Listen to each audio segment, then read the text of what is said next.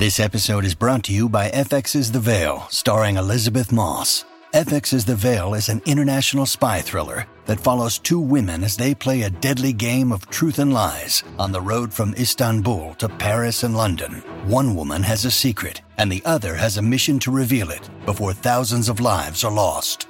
FX's The Veil, now streaming, only on Hulu. This episode is brought to you by Shopify. Do you have a point of sale system you can trust, or is it a real POS? You need Shopify for retail. From accepting payments to managing inventory, Shopify POS has everything you need to sell in person.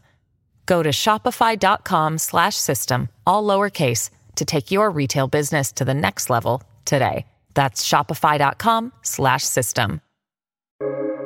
Welcome to the New Books Network. Hi everyone, this is Victoria Lupashko, one of the hosts for the New Books Network's East Asian Studies channel. Today we are here with Dr. Hongjian Wang. Hello and welcome to our channel, Dr. Wang. Hi everyone, it's great to be here. Thank you for agreeing to talk to us about your new book, Decadence in Modern Chinese Literature and Culture, a comparative and literary historical reevaluation, published by Cambria Press in 2020.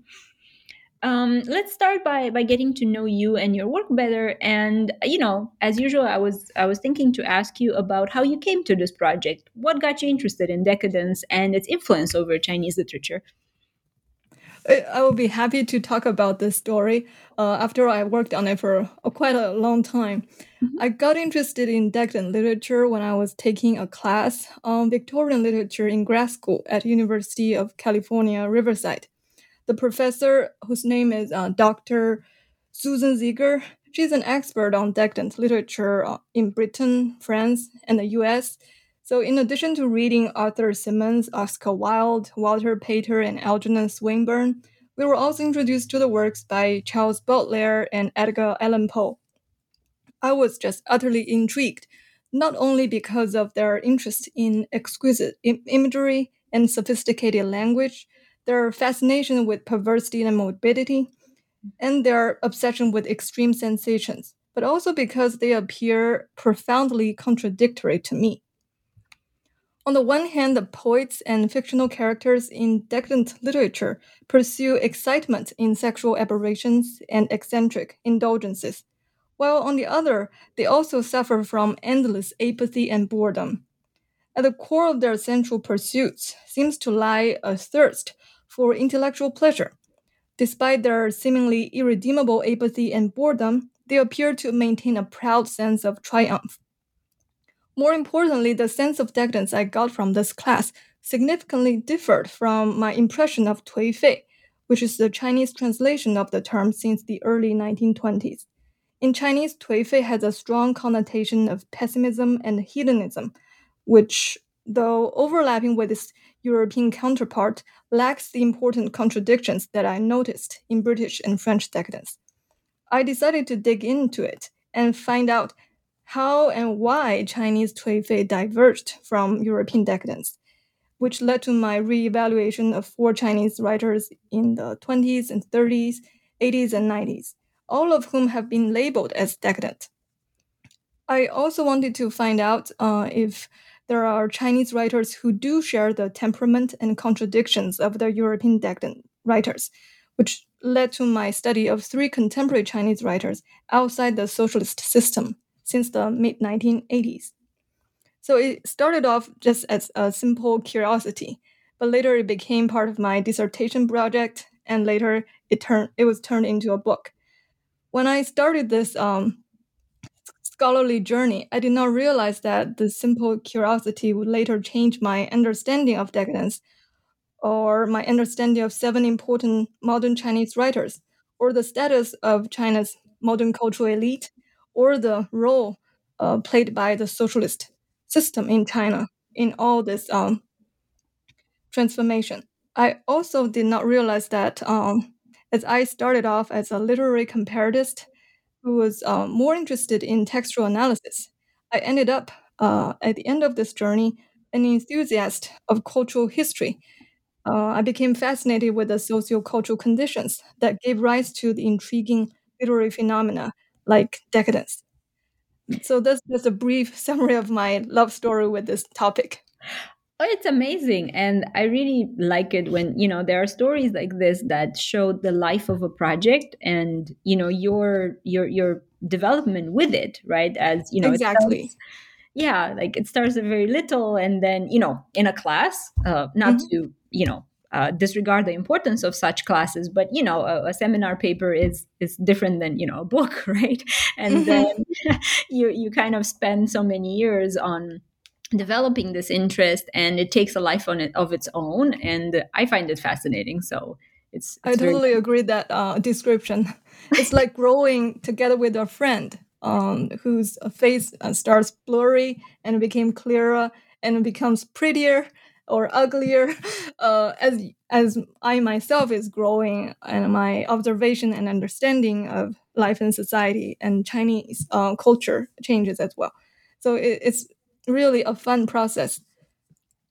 I agree. I totally agree. And I also would add that sometimes can be frustrating as, you feel growing maybe faster, Yes. or the project is growing faster, or I don't know. But I think it's part of the growth, right? I agree as well. I totally remember the frustrations. I'm happy that I grew out of it by now. Sure, absolutely. So, the book is divided into three parts, and each contains 2 or 3 chapters alongside the introduction and the conclusions. And here I'll quote that the book concentrates on writers from the 1920s and the early 1930s, and writers from the post-Mao era, as you mentioned as well. And it offers a close analysis of 3 groups of writers from different historical periods, and evaluates the cultural context in modern China that made decadent rebellion either largely unnecessary or particularly appealing at different historical times. And the introduction, entitled Decadence versus Tui Fei, grounds us by contextualizing the definition of decadence as a movement in Europe and by positioning it in relation to Tui Fei in China. And here I was really curious about the ways in which the book talks about these two phenomena together and connects them very, very convincingly, I have to say, specifically since the book stands at the intersection of comparative literature and cultural history and then follows the logic of decadent works. Thanks very much for this question. It is an important one for me personally. However, it's interesting that to me, the difficulty is not how to connect Tui Fei with decadence, but how to disentangle them from each other. The difficulty has 2 aspects to it. First, my reading of European decadence was constantly interfered by the understanding of decadence among ordinary people. As we all know, when people hear the word decadence, they tend to immediately associate it with sometimes kinky sex, sometimes luxurious diet. We actually often read the word on the labels of silky chocolate and fancy wine. So probably because of this common understanding of decadence, it's quite a challenge to argue that Tui Fei, which combines a pessimistic worldview and an indulgence in physical pleasures, is not the same as decadence.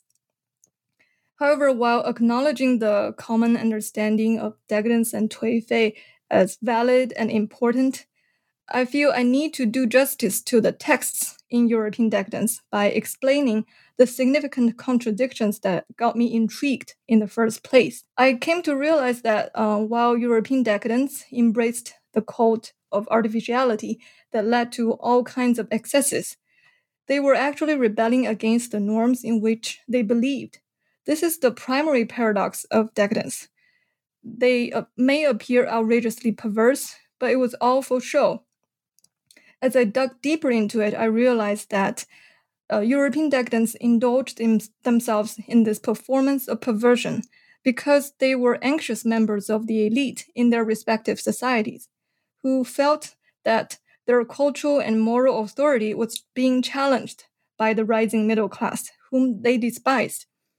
In order to reclaim and brandish their spiritual superiority, they decided to rebel against the norms they believed in. This pursuit of fundamentally intellectual pleasure is different from both the common understanding of decadence and of Tui Fei. Because of this performance of perversion, European decadence is doomed to be short-lived. as soon as the decadents started to repeat themselves, and as soon as the public started to imitate them, their rebellion would lose its uniqueness, and their claim for spiritual superiority would evaporate. European decadents started off bored because of their contempt for the bourgeois taste and pragmatism. Nothing can make their boredom more irredeemable than the bourgeois co-option of their rebellion. To me, this is the logic of decadent rebellion. It explains why decadence happened, how it worked, and what caused its hasty demise. It helps us to look beyond the particular themes and styles of European decadence and makes it possible to do a literary historical comparison among different national literatures. The reason I consider my book as standing at the intersection of comparative literature and cultural history is because I see the literary phenomenon of decadence as at once a product and an indicator of certain socio-cultural conditions.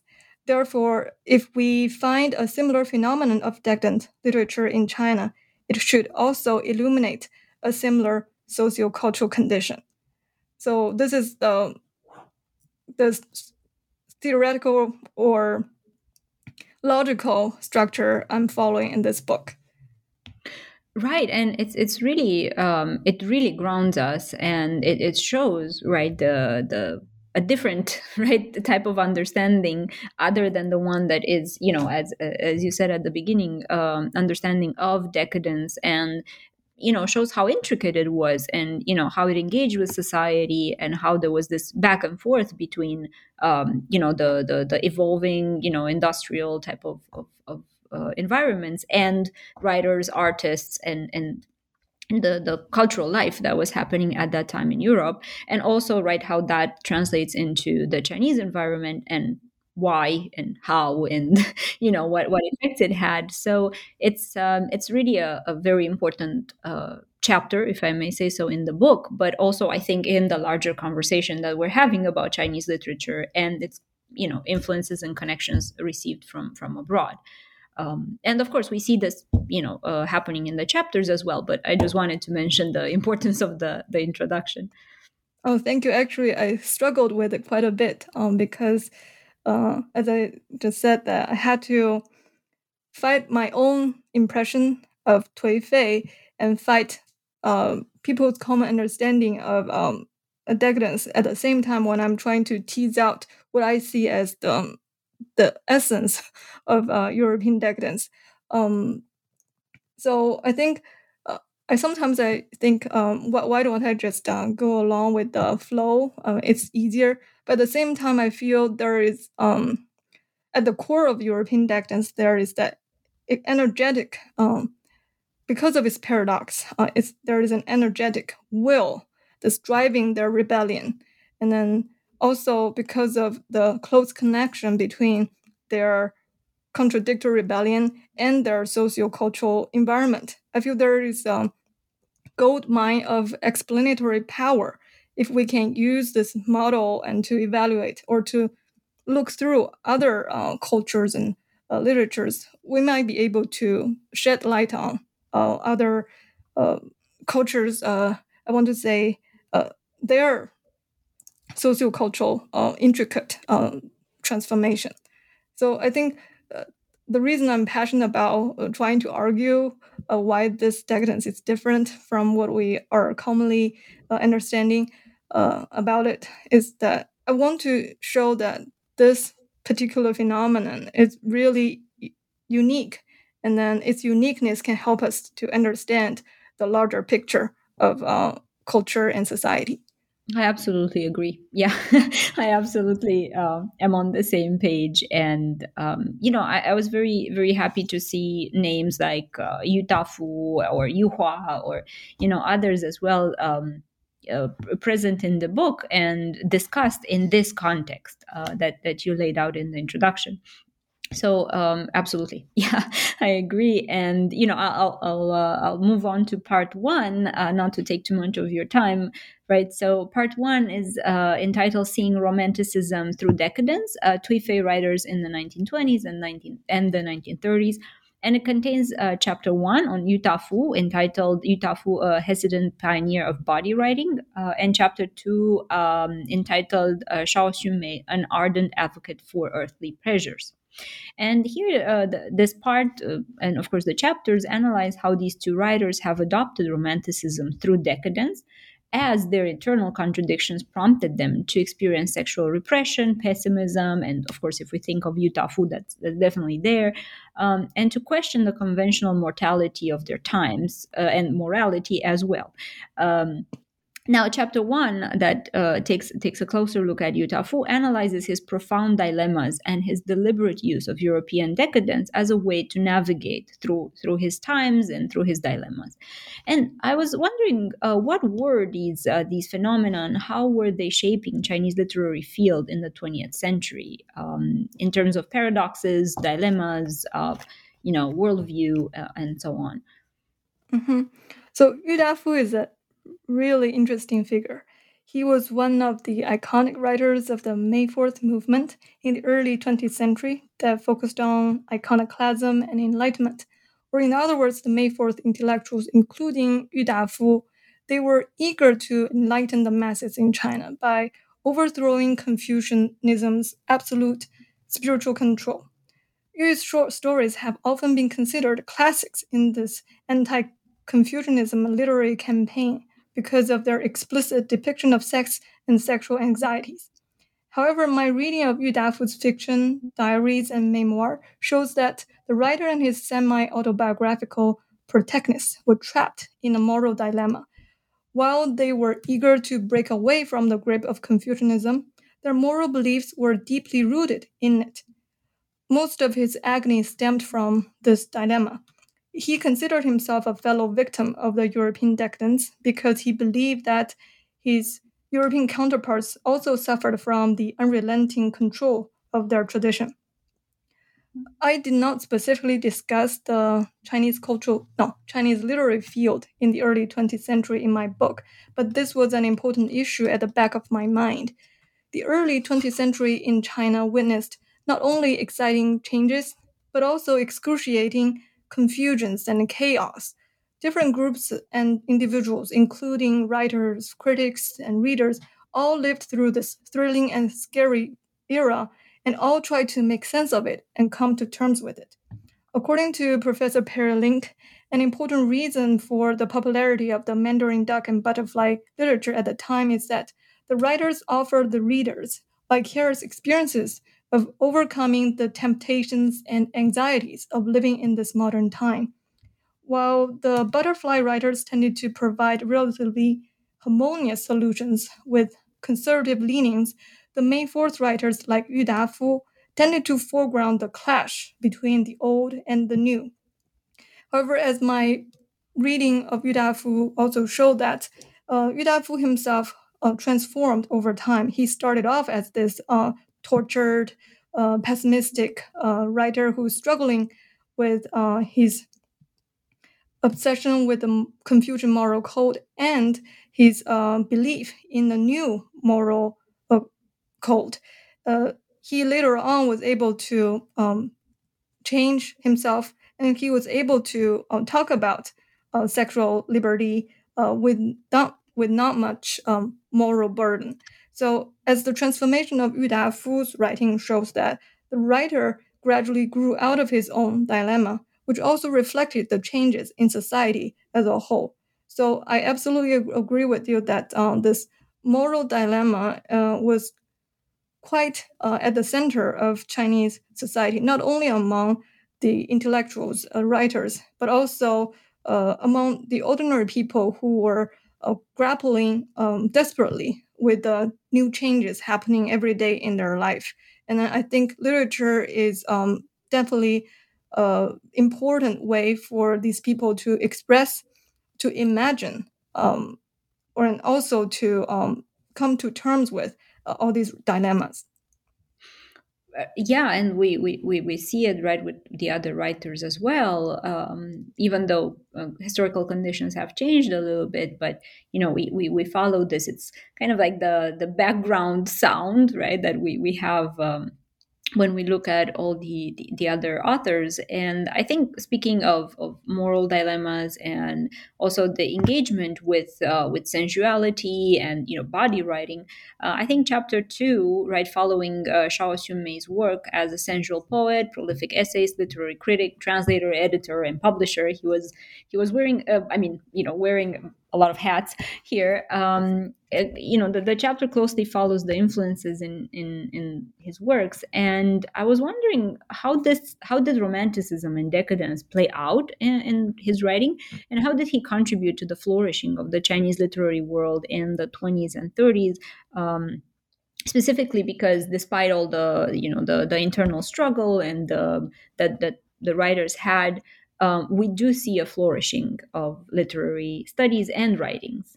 Yes, so Shao Xunmei is worth mentioning because he was a visionary cultural entrepreneur and an important contributor to the Chinese literary world in the 1920s and 1930s. In the West, he was better known for being the lover of the American journalist Emily Han.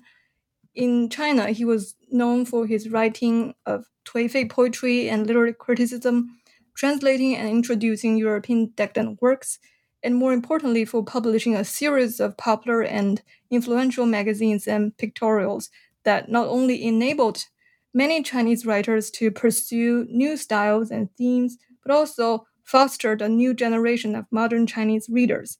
So, for anyone who is interested in the development of print media in modern Shanghai, Shao Xunmei is indispensable. Unfortunately, Shao's name was condemned to oblivion for many decades after the establishment of the People's Republic of China, or PRC, because he came from an especially affluent family and because he was once mocked by the herald literary master Lu Xun. Shao's contribution to the Chinese literary world was not mentioned again until after the Cultural Revolution, long after his untimely death in 1968. As his family and friends endeavored to revive his fame and legacy, at a time the notion of decadence shrugged off the moral and political stigma in China. Shao has been seen as a decadent poet because of his admiration of Sappho and several European decadent poets, and also because of the erotic imagery in his poetry. However, if we read Shao's poems, essays, and biographies carefully and holistically, we may find that he was a romantic at heart. Indeed, Shao was an ardent admirer of Sappho, Algernon Swinburne, Paul Verlaine, and Charles Baudelaire. But a close reading of Shao's poems shows that he was attracted to their refined poetic techniques, intense emotions, and rebellious spirit. He saw the pursuit of sexual love as a daring revolt against moral authority. In this, he was actually well in line with the May 4th writers like Yu Dafu, even though he was less beholden to the moral constraints that plagued other writers at the time. He was a rebel for the norms in which he believed in, which made him a romantic, not against the norms he believed in, which would have made him a decadent. Anyway, he never concerned himself with brandishing his spiritual superiority. In other words, even though Shao was a big fan of several European decadent poets, he actually admired their, or what he perceived as their, romantic spirit. Because he was so eager to break away with the conventional moral code in China, he was consciously or unconsciously coloring his view, seeing romanticism through decadence. I think this was more obvious if we compare his poems with poems by Baudelaire. As I mentioned in my book, there's some imagery that will recall Baudelaire, but then Shao's take, or literary and moral take, about those imagery are completely different from from Baudelaire. Rather than in embracing ugliness and death as a way to show off their free will, Shao was literally embracing the earthly, raw, sometimes dirty pleasures of being alive of being or embracing one's passion and desire. And Shaw was using this kind of central poem as a way to rebel against the Confucian moral constraints. So I find it interesting because if we just follow the words, we see that he pays homage to all these decadent masters. But then if we look into his reasoning, if we can call reasoning something reasoning in poetry, we can find that he was in love, not with intellectual pleasure that we see in European decadence, but solely for the love he had for the romantic passion that he cannot let go.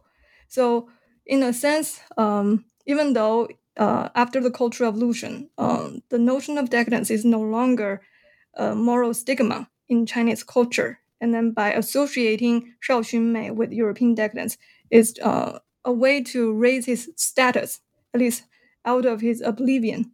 However, if we remember that because of his Tui Fei style, he was condemned politically during the Cultural Revolution. So we actually should do him more justice by revealing his true romantic nature as opposed to the apparent similarity between him and the decadent literature in the West. I absolutely agree, and I found it very very interesting. And I was actually I did, a bit of a search at the library and everything about his works after reading your book, and I thought it's a very good opportunity to think about him and also other figures, right, that have somehow fell to the side of studying or kind of thinking about in terms of the 1920s and 1930s Chinese literature, and I thought it's a shame, and I'm very keen on learning more and actually reading some more actually of his work. So yeah, I thought it's the chapter actually does multiple types of work at the same time.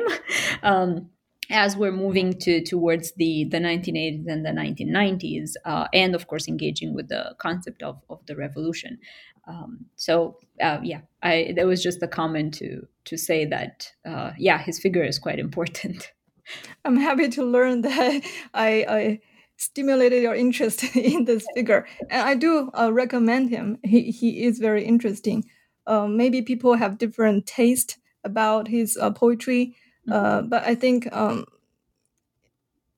after reading a little bit more of him, you can get very involved in his thinking. That for any young people who are trying to become an adult, to become themselves, to grow a sense of identity, maybe anyone can feel his passion and his struggle, and also his sense of triumph that he's able to deal the authority a big blow. So I really recommend him to everyone. I'm happy to, and it's on my list. So but speaking of lists and things, I want to talk about. I think in part two, Farewell to Revolution, critical fin de secularization in the late 1980s and early 1990s, comprises of a chapter dedicated to Yu Hua and a second focused on Su Tong. And seen as decadent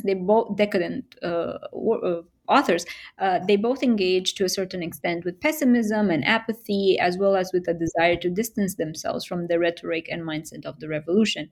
And here I wanted to ask you about the meaning of the concept of fin de siècle awareness and its influence on Yu Hua's work and its portrayal in the 1980s and 90s China.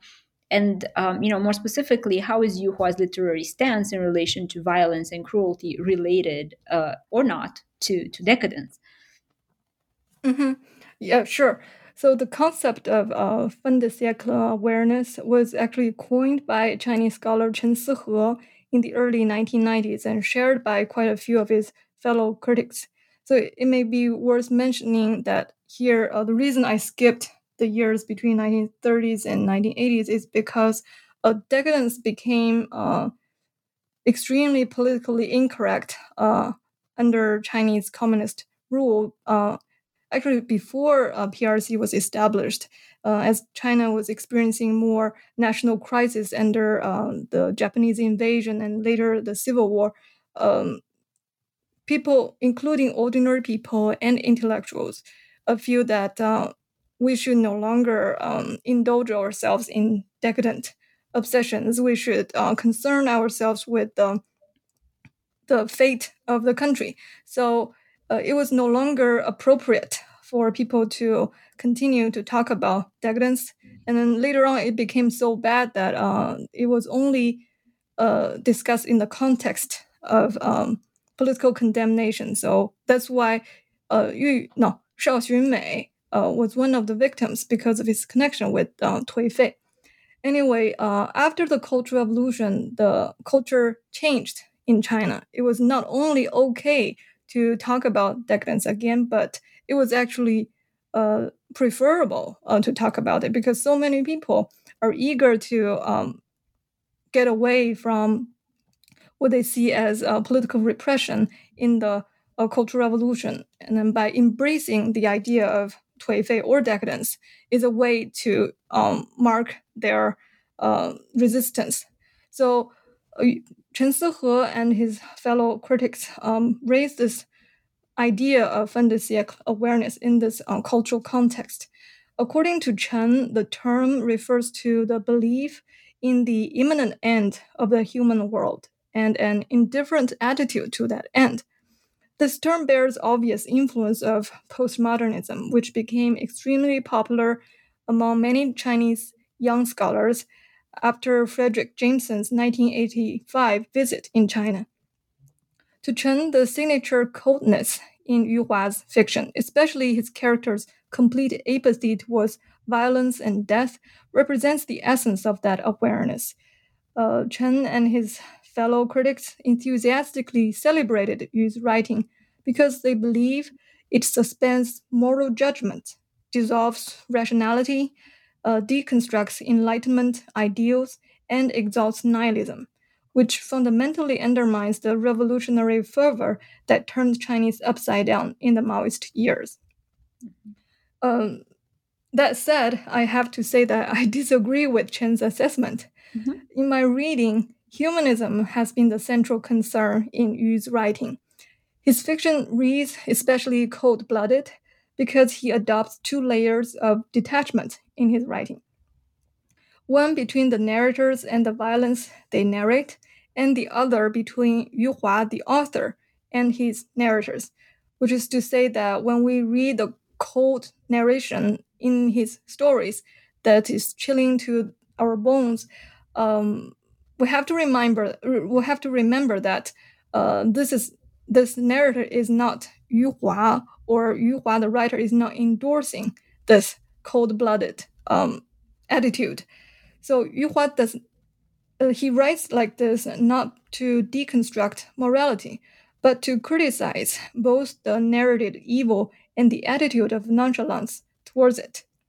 Moreover, he attributes fatalism not to the mysterious destiny of human beings, but to the disasters caused by concrete historical events, the Cultural Revolution in particular.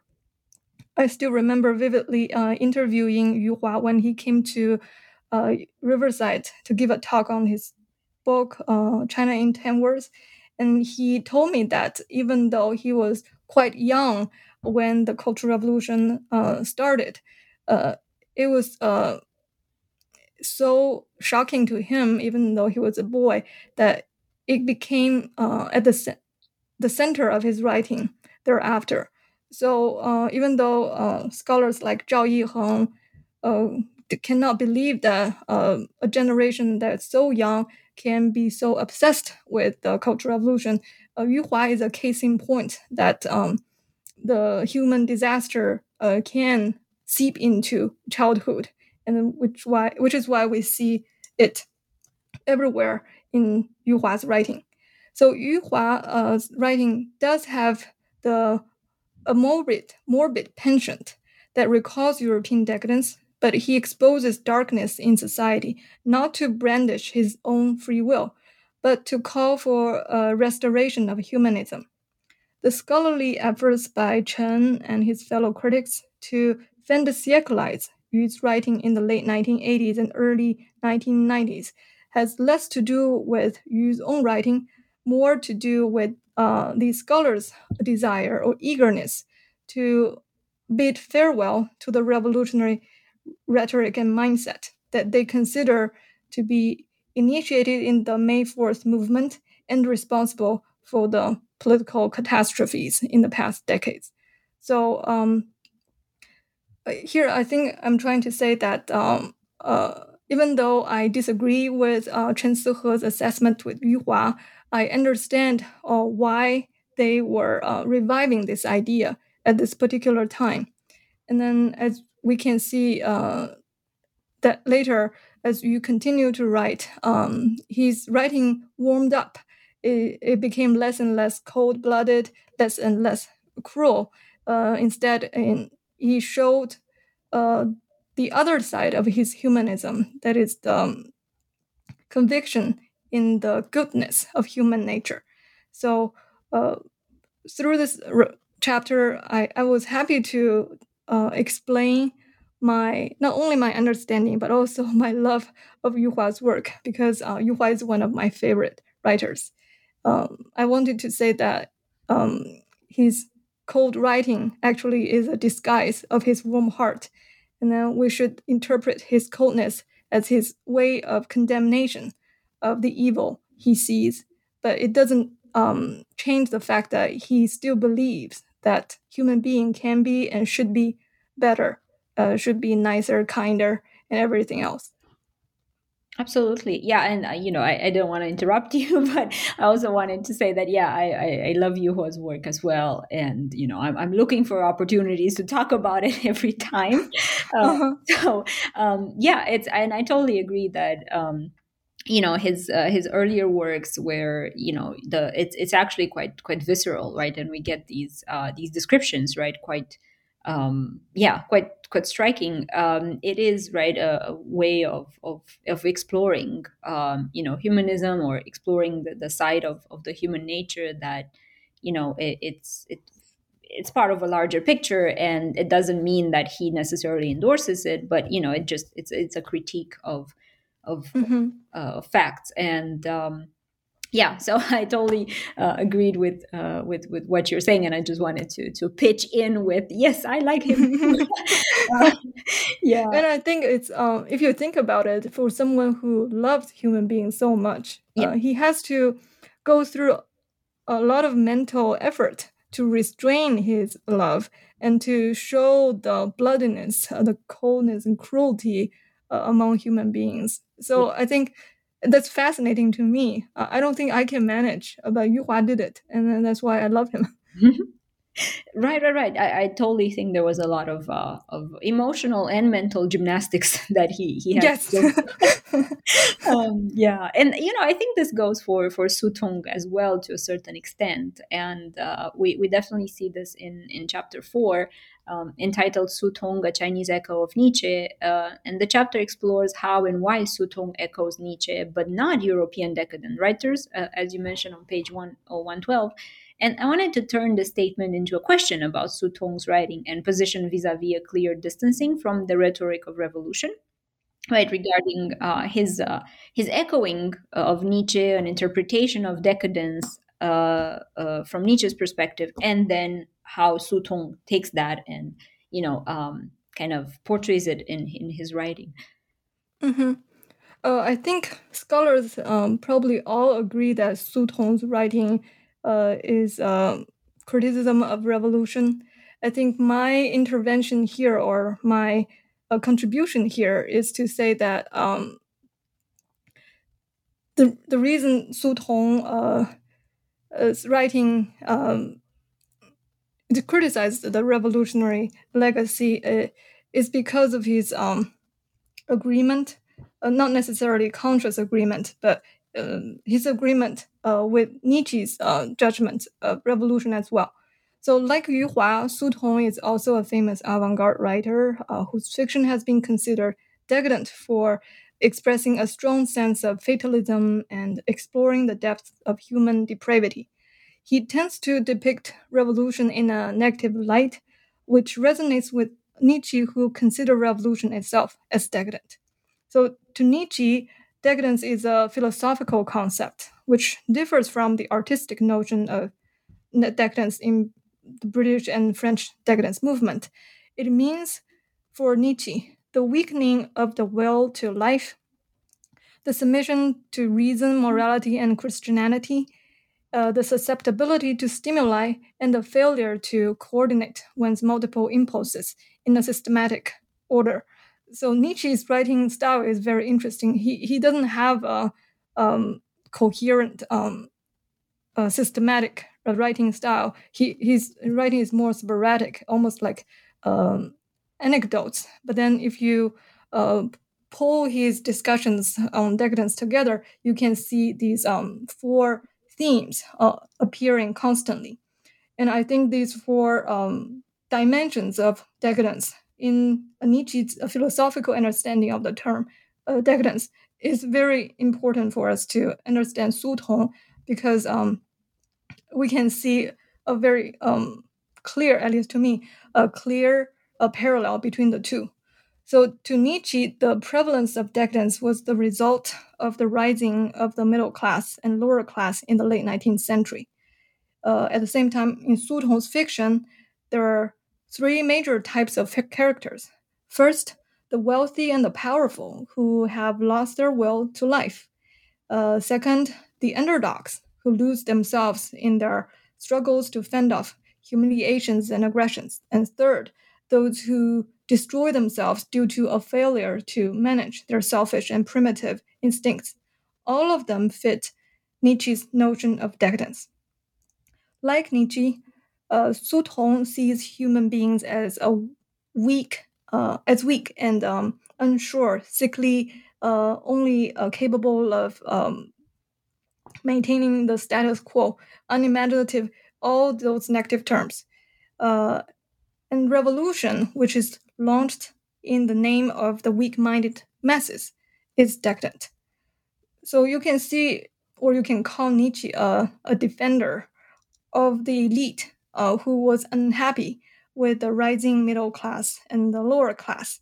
And then the reason Nietzsche and people like him were unhappy is because they feel the world is being taken over by these weak-minded mob or masses.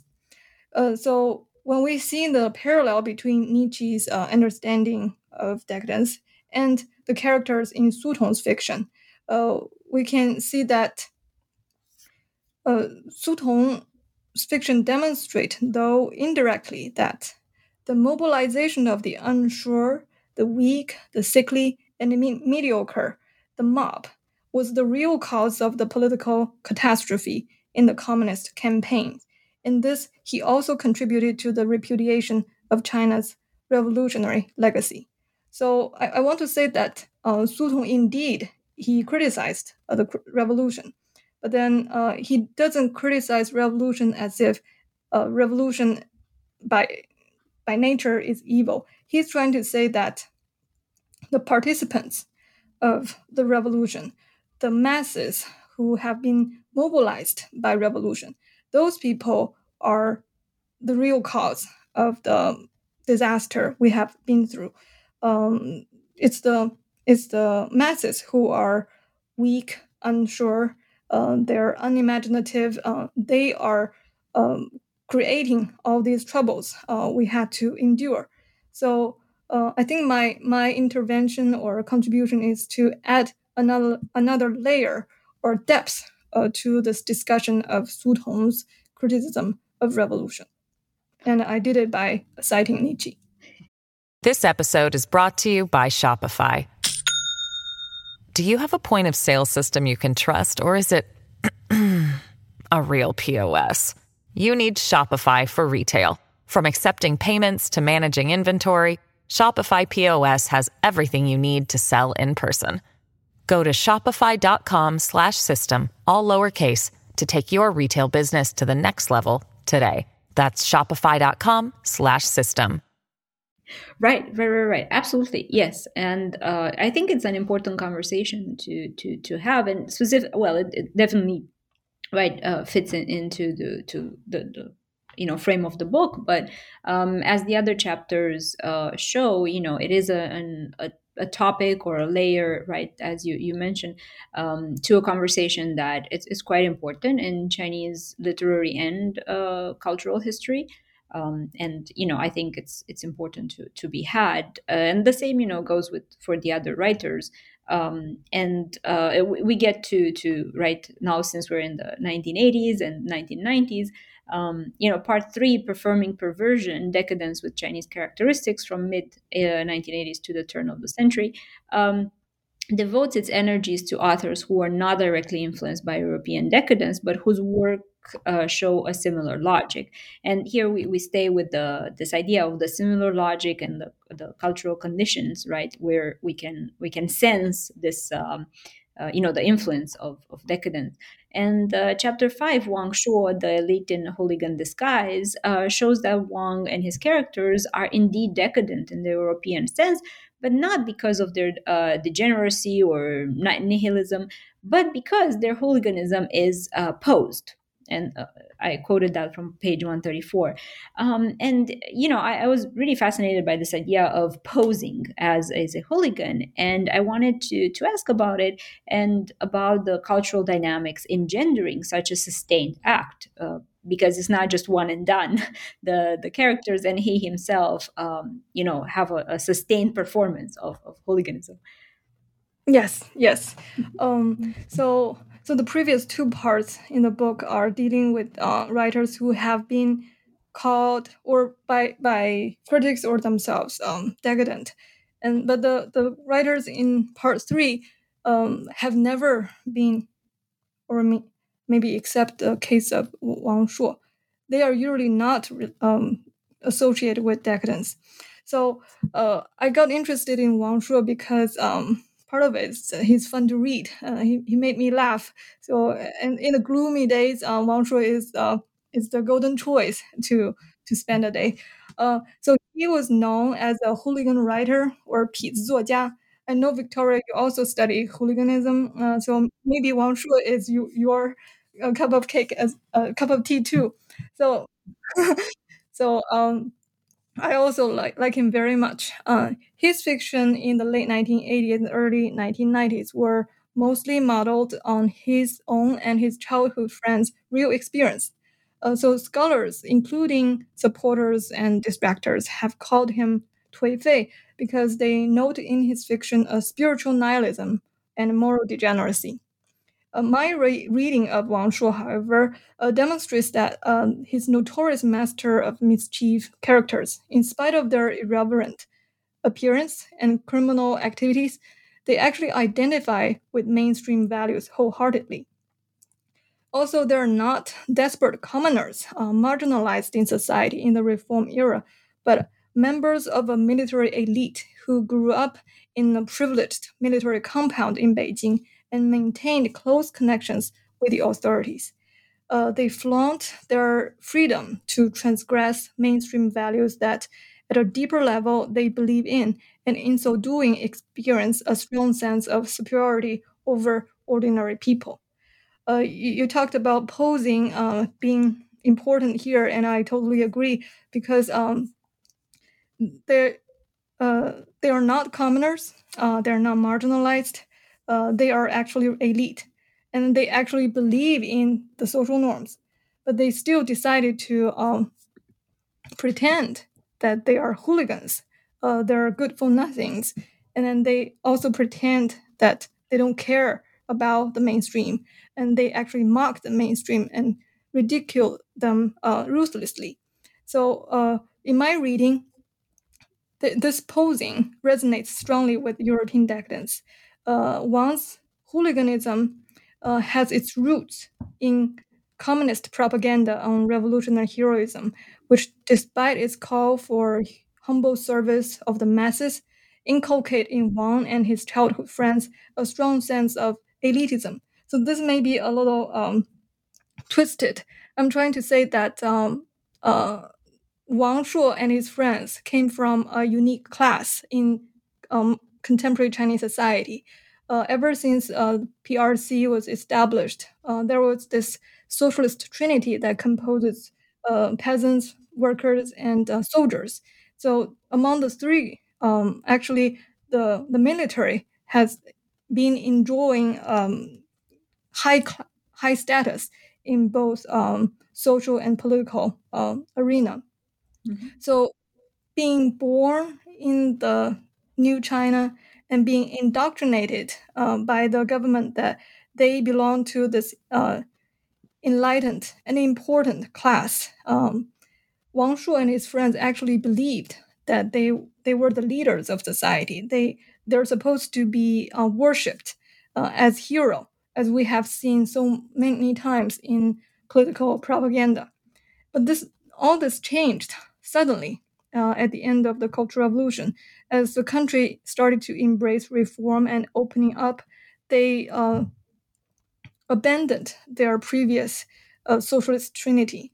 The former heroes, revolutionary heroes embodied in these army soldiers, this entire image with aura suddenly collapsed.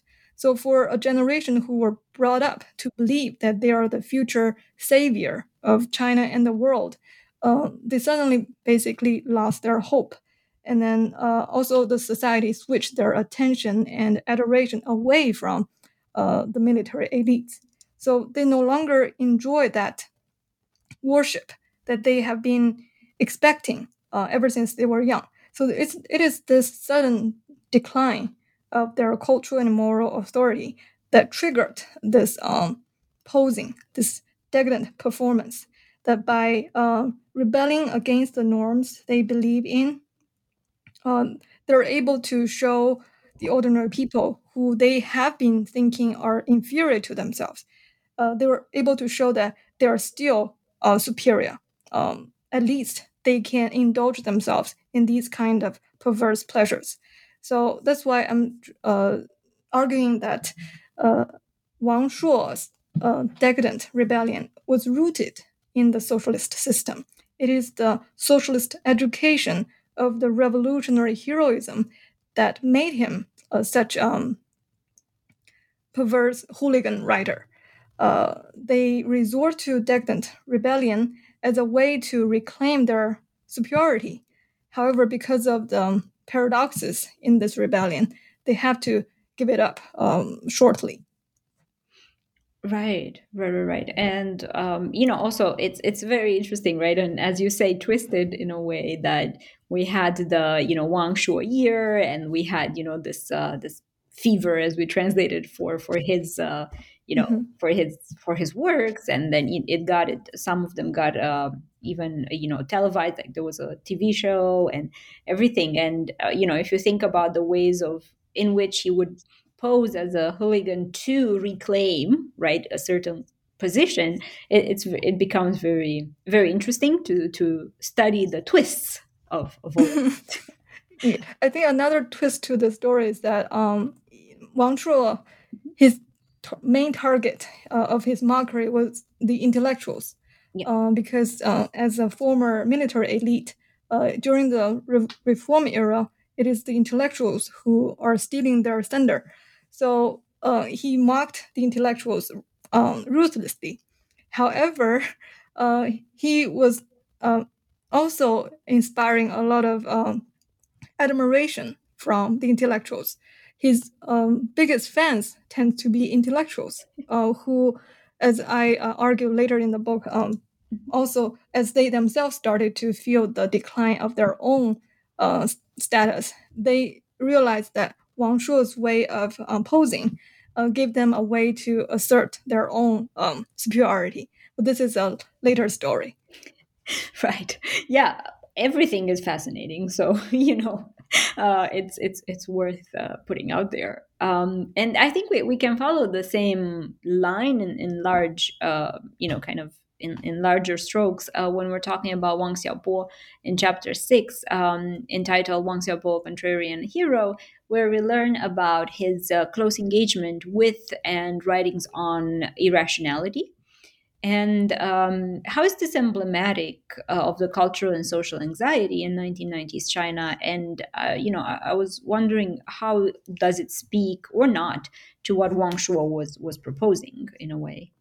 So Wang Xiaobo is one of my favorite authors as well. He was a legend on China's contemporary cultural scene. He has been a standard bearer for Chinese liberalism despite his untimely death in his early 40s. What is interesting is that while Wang Xiaobo relentlessly deplores the intellectual destruction during the Cultural Revolution in his essays and dystopian fiction, he portrays deliberately irrational protagonists in his most unforgettable novellas. So scholars tend to focus on his discussion of intellectual destruction of the Cultural Revolution and his proposal or embrace of reason and intellectual freedom. I agree, and it's actually everywhere. If you read Wang Xiaobo, he also tends to get repetitive from time to time about his obsession with reason and liberty. However, because of this obsession that's everywhere in his writing, it's very surprising when you read his most famous novellas collected in his volume called 黄金时代 or the Golden Age. In these stories, which are set during or after the Cultural Revolution, his characters, especially those female characters, are usually obsessed with their unique individuality by pursuing intellectual pleasure in ways that contradict their own beliefs and their best interests, just as it was for the European decadents. So I have to say that Wang Xiaobo never showed any knowledge or interest in European decadence, but I'm arguing that he's decadent in the European sense because of his portrayal of these contradictory characters, that they're so obsessed with their uniqueness, with their free will, that they're willing and they're eager to hurt their own body and their own interests, and they're willing to contradict themselves. So this is the logic I have been following. So Wang Xiaobo and Wang Shuo, in a sense, they are polar opposites. Wang Xiaobo is a former military elite, and then he enjoys being called a hooligan writer, and his writing was extremely popular since the mid 1980s. Wang Xiaobo, on the other hand, came from a background of intellectual elite. His parents all belonged to the higher ed in Beijing, a special class in China.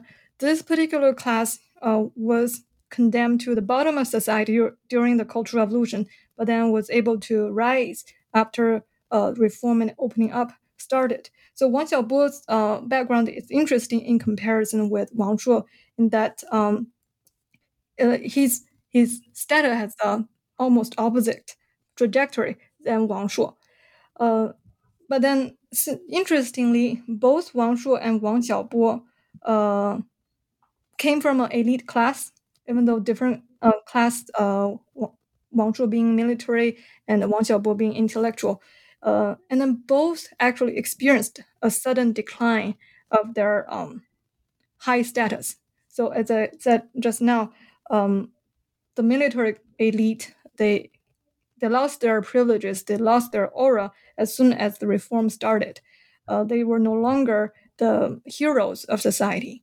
And then the intellectuals, including Wang Xiaobo, since the early 1980s, they rose to become cultural heroes of Chinese society as Chinese people were eager to reflect upon what they did wrong in the past and how they can improve their life both spiritually and economically in the future. Wang Xiaobo was one of those who were part of the new privileged cultural heroes. However, Wang Xiaobo also experienced the decline of this new elite because Chinese society became very quickly materialized or marketized. So these former cultural elite and cultural heroes, they had to compete with popular writers like Wang Shuo in the market. And many of them were not able to compete because the readers were eager to read something more fun, less serious, more entertaining, less how would I say, less challenging. So Wang Xiaobo, he was part of this group of people, and then because of this sudden rise and fall of their status, they also feel a similar kind of anxiety that was plaguing European decadence. That while believing that intellectuals should be the elite in thinking, they realized that the society no longer care about thinking, no longer care about what they had to say. So he felt the sting, and a severe sting of the decline in the status of Chinese intellectuals in this era of marketization. And so, ironically, even though he disliked people like Wang Shuo, he followed a similar trajectory. He also created decadent heroes in order to reclaim spiritual superiority, although in vain. So I think it's interesting to compare Wang Shuo and Wang Xiaobo in terms of their background, in terms of their relationship with the social historical conditions, especially their rise and fall in their status. For sure. And yeah, and I also like the subtitles of the chapters, right? The elite in hooligan disguise, and then the contrarian hero. That I thought that actually describes very well their trajectories and how they interacted with each other. Sometimes not in a very let's say. As you said, they didn't like each other that much, or maybe just Wang Xiaobo didn't like Wang Shuo.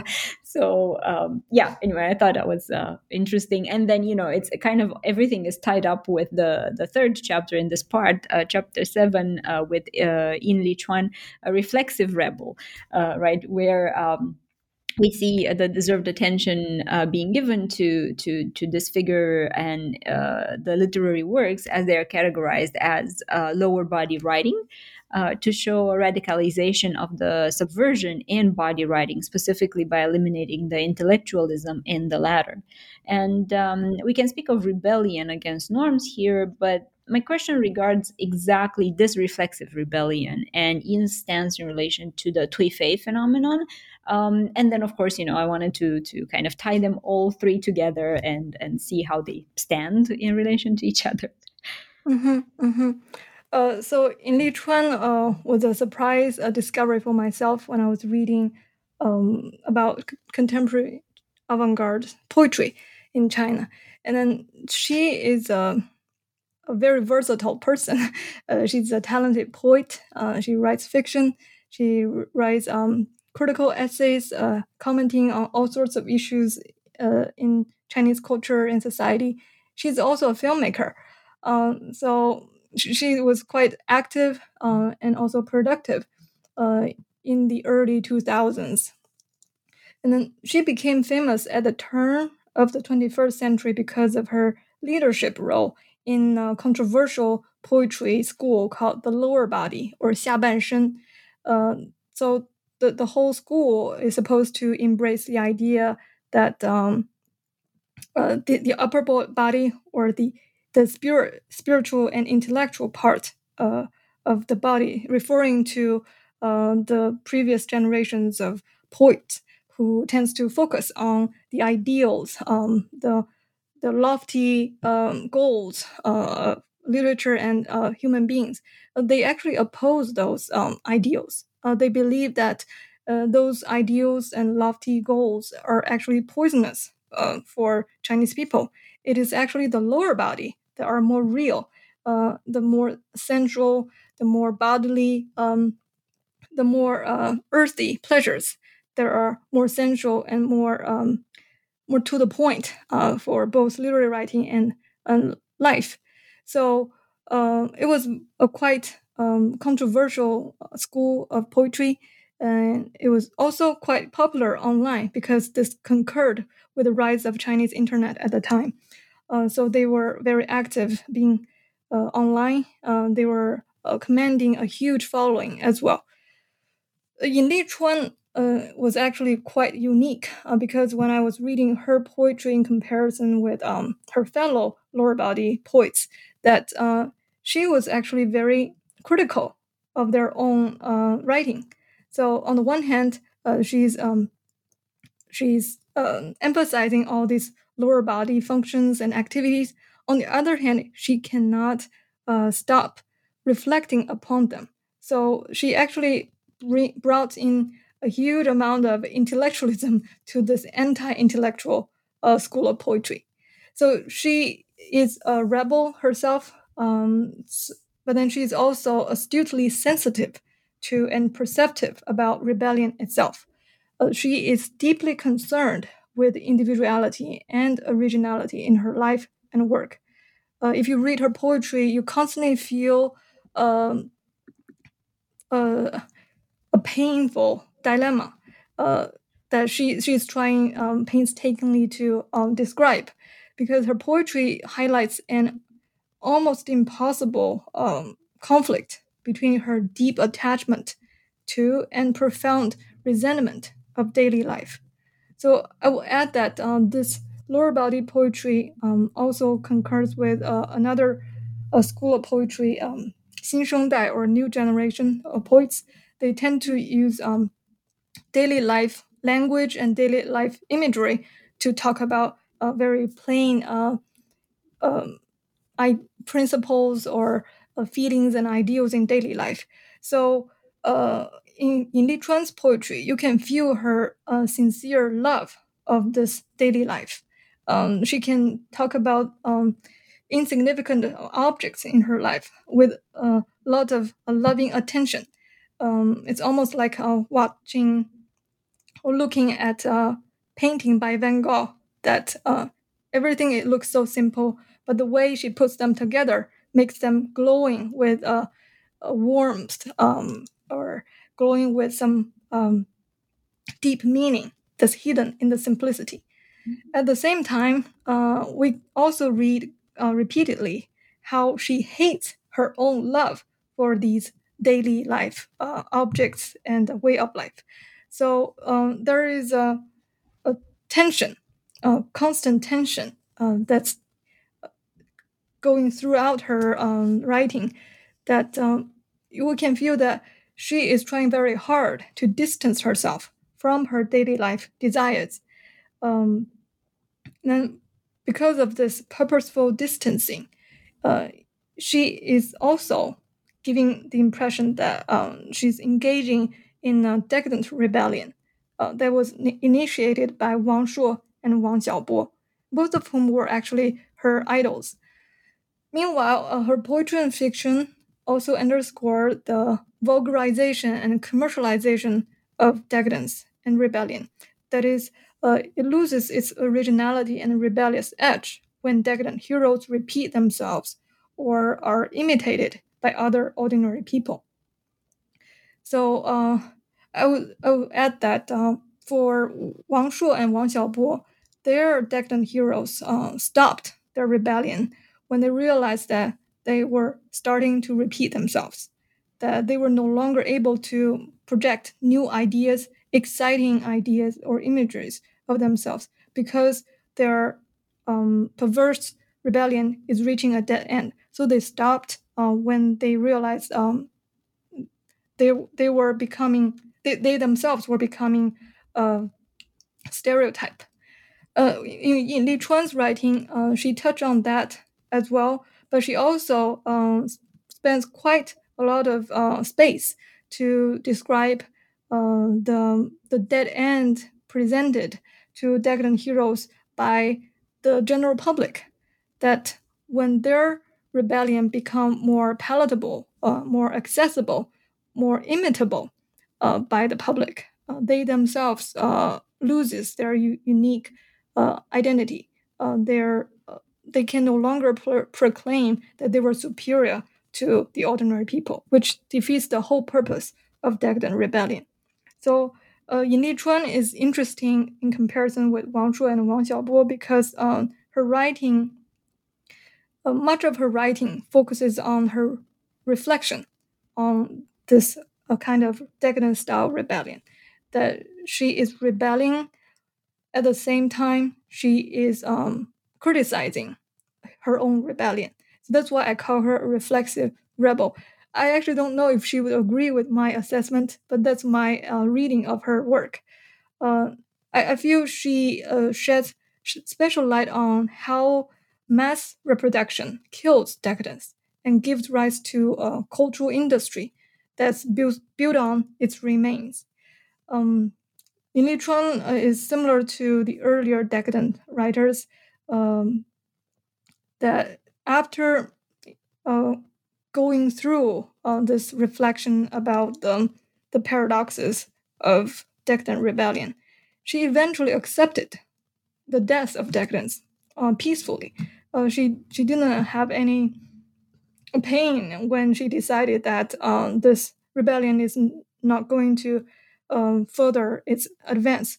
So in a film she made in, I don't remember which, maybe 2009, it's called actually I don't remember the title, but anyway, in that movie she returns to the norms she believes in. There are several key scenes in that movie that recalls her earlier poetry where she was lovingly describes the daily life objects and activities and desires. So I just feel overall Yin Lichuan, despite her young age, she's very seasoned and sophisticated. She's able to see through the whole project of decadent rebellion. She participated in it, and she also acknowledged that it's not going to win at the end of the day. And then the cultural elite who felt their status was declining eventually just had to accept that fact that there's not much to do. So I think this is why I find Yin Lichuan's writing fascinating, and I also recommend her poetry and fiction to everyone who is interested. I agree. Yeah, I second that. Absolutely.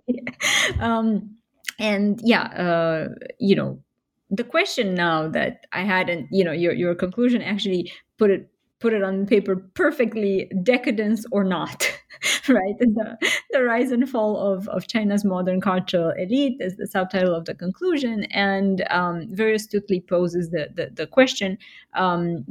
So what can we say, right, after considering all of these writers and also the cultural and literary conditions so far? And I was thinking that the elites were a part and parcel of decadence, and how did they expand its purviews and cultural tenets, whether they did or not? So I was just looking for a few concluding right remarks. Mm-hmm. Yeah. Mm-hmm. Oh, I was actually very surprised that I wrote the conclusion. In my dissertation, I only thought about why decadent literature arose in the late 80s and 90s, and my conclusion in my dissertation was quite simple: is that these cultural elites, these intellectuals, they were unhappy because the society is getting so materialistic, marketized, that they became very cynical, and they hate that they're no longer the heroes. So end of the story, they decided to rebel in the decadent way. However, as I thought a little bit further, I realized that it's more complicated than that. Because if you think about it, the writers in the 1920s and 30s in China, they were actually living in a similar social environment. They also had to deal with commercialism that was very lively in China in the early 20th century. We tend to forget that in the early 20th century, China was already pretty, in a sense, modernized and commercialized. When we were reading the canonized Chinese literature, we tend to focus on the writers who are more concerned with China's national fate and enlightenment issues. But then we also tend to forget that all those May 4th writers were competing with Mandarin duck and butterfly writers at the same time. So in a sense, the writers in the 80s and 90s should feel similar to the writers in the 20s and 30s because they were both experiencing competition, fierce competition with the commercial market. But since my book shows that writers in the 20s and 30s did not experience the sudden decline in their status, they did not feel the need to resort to decadent rebellion. So I had to ask myself why. I had to explain this to myself. And then I also compared these two groups of writers with 19th century European decadent writers. And then similarly, those writers were also experiencing the challenge from the rising middle class, the bourgeois economy, and ideology. So again, why in China the decadent rebellion didn't appear earlier than the late 1980s and 80s? And I realized that the reason May 4th writers did not feel the sting of that decline is because that their social and cultural condition has more dimensions than the solely economic aspect. So they were in a time that not only China was going through commercialization, but also a huge national crisis. They had to experience the foreign invasions. They had to experience the civil war. So the country itself was in such a dire situation that people were looking up to the intellectuals, to the writers, to offer them some solution, a way out. So in a sense, the May 4th writers, they were fortunate to live in such a chaotic era because they were needed to offer their guidance. So they were needed to enlighten the masses. Because of this huge need, the May 4th writers, despite their initial marginalization in the market, they enjoy a high status and high self-esteem that they didn't need to resort to decadence to claim their spiritual superiority. Their superiority was a given. And similarly, in the immediate post-Mao era, writers like Su Tong and Yu Hua, on the one hand, they didn't have to experience the commercialization of Chinese society yet. And at the same time, the country was at a similar stage to the 20s and 30s. Right after the Cultural Revolution, ordinary people also were eager to know an explanation of what happened to this country, what happened to this whole body of people, and then how can we avoid future disasters that got everyone so miserable. So this generation of writers emerging after the Cultural Revolution were extremely lucky that they were needed by the ordinary people to offer their enlightened explanation or solution. At the same time, the socialist system was providing them. They didn't have to compete in the market. So even though many of the stories written by the avant-garde writers were very esoteric, that would never become popular in today's society, they were taken as gold at the time. People were willing to endure the painful reading of their works because this unique combination of time and circumstances. But then this golden era for Chinese writers did not last very long. As I said just now, that since the mid-1980s, with the reform and opening up, the cultural market became increasingly commercialized. And then when Wang Xiaobo, who came back to China from America in the late 1980s, he realized that his former dream of becoming a cultural hero is no longer possible. So this is the main reason this writers coming in the late 80s and early 90s decided to rebel to reclaim their spiritual superiority. And then if we compare the Yu Hua, Su Tong, and the other three, I think the main difference is that Yu Hua and Su Tong, they benefited from the socialist system. By the time the market became commercialized, their status was established. They didn't have to compete. They actually was able to capitalize on their previous popularity. And then for the Wang Shuo and Wang Xiaobo, they were actually betrayed by the socialist system. Wang Shuo was made by the system to believe that he would be a revolutionary hero. Wang Shuo was made to believe by the socialist system that he would be a cultural hero. But neither heroic dream was going to pan out as the country continued to reform and as the system started to withdraw its support, both ideologically and economically. So the decline or the sense of decline of status for these younger or later writers were extremely real. That it's if they were not made to believe that they would become heroes, they may not feel the same sting that they felt eventually.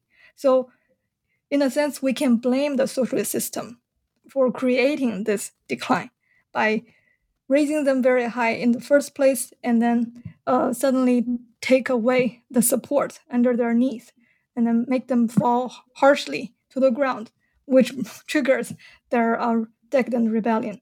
So I think after thinking through these different pieces and put them together, I realized that it's the socialist system that was playing the crucial role to spur the emergence of decadent rebellion. And I find that very interesting to myself. And I was happy to write it in my conclusion. I found it fascinating as well. And so, so intricately interesting, for lack of a better word, that, just looking at this over the span of decades, right? And how we can characterize the system, but we can also characterize cultural connections and development of works and development of writers' careers, and of course the development of cultural elite, right, through this perspective. So yeah, I totally agree. And I have a ton of other questions, but I wanted to not take your whole afternoon and lunchtime, and I was wondering whether you could tell us more about your current projects, what you're working on right now. Sure, I'll be happy to. So my journey through decadence in 20th century Chinese literature and culture made me realize that my true passion is actually the ever-changing dynamics among the state, the cultural elite, and the populace in modern China. I ventured a little bit into the elitist avant-garde theater in the past few years, and right now my research focuses on the popular satiric skits, or called xiaopin, in the National Spring Festival Gala on China Central Television, or CCTV. The CCTV Gala skits are the most popular performance in the most watched show on the most censored channel in mainland China. I believe they provide a unique window to examine the political discourse in contemporary China, especially how the state and the populace contest and engage with each other through laughter. I'm working on expanding this project into my second monograph, tentatively titled The Laughter of the Others, Satiric Skits on the CCTV Spring Festival Gala and China's Post-Socialist Condition. I want to shed light on China's post-socialist condition through the comic portrayal of various types of others, be it occupational, sexual, age, moral, regional, ethnic, or racial. I'm looking forward to working on this project because I want to have some good laugh. Yeah, absolutely. And yeah, it's amazing. I mean, now that you mention it, it opened up a whole new window in my head, of all these right events that happen every year, and then you have these skits, and they totally reflect right on the engagement between the political system and the cultural industry, if we may say so. No, and of course much more, but um, that's amazing, and I really want to interview you on the next book. So I'll keep an eye out. But of course, in the meantime, I hope to read more as it's getting published. And before that, I want to thank you very much for talking to us today. And I look forward to more amazing work. Oh, thank you so much. It's really a great pleasure being here. And I also look forward to hearing your research as well. Maybe I can interview you sometime as well. Oh, that would be lovely. Thank you. Thank you.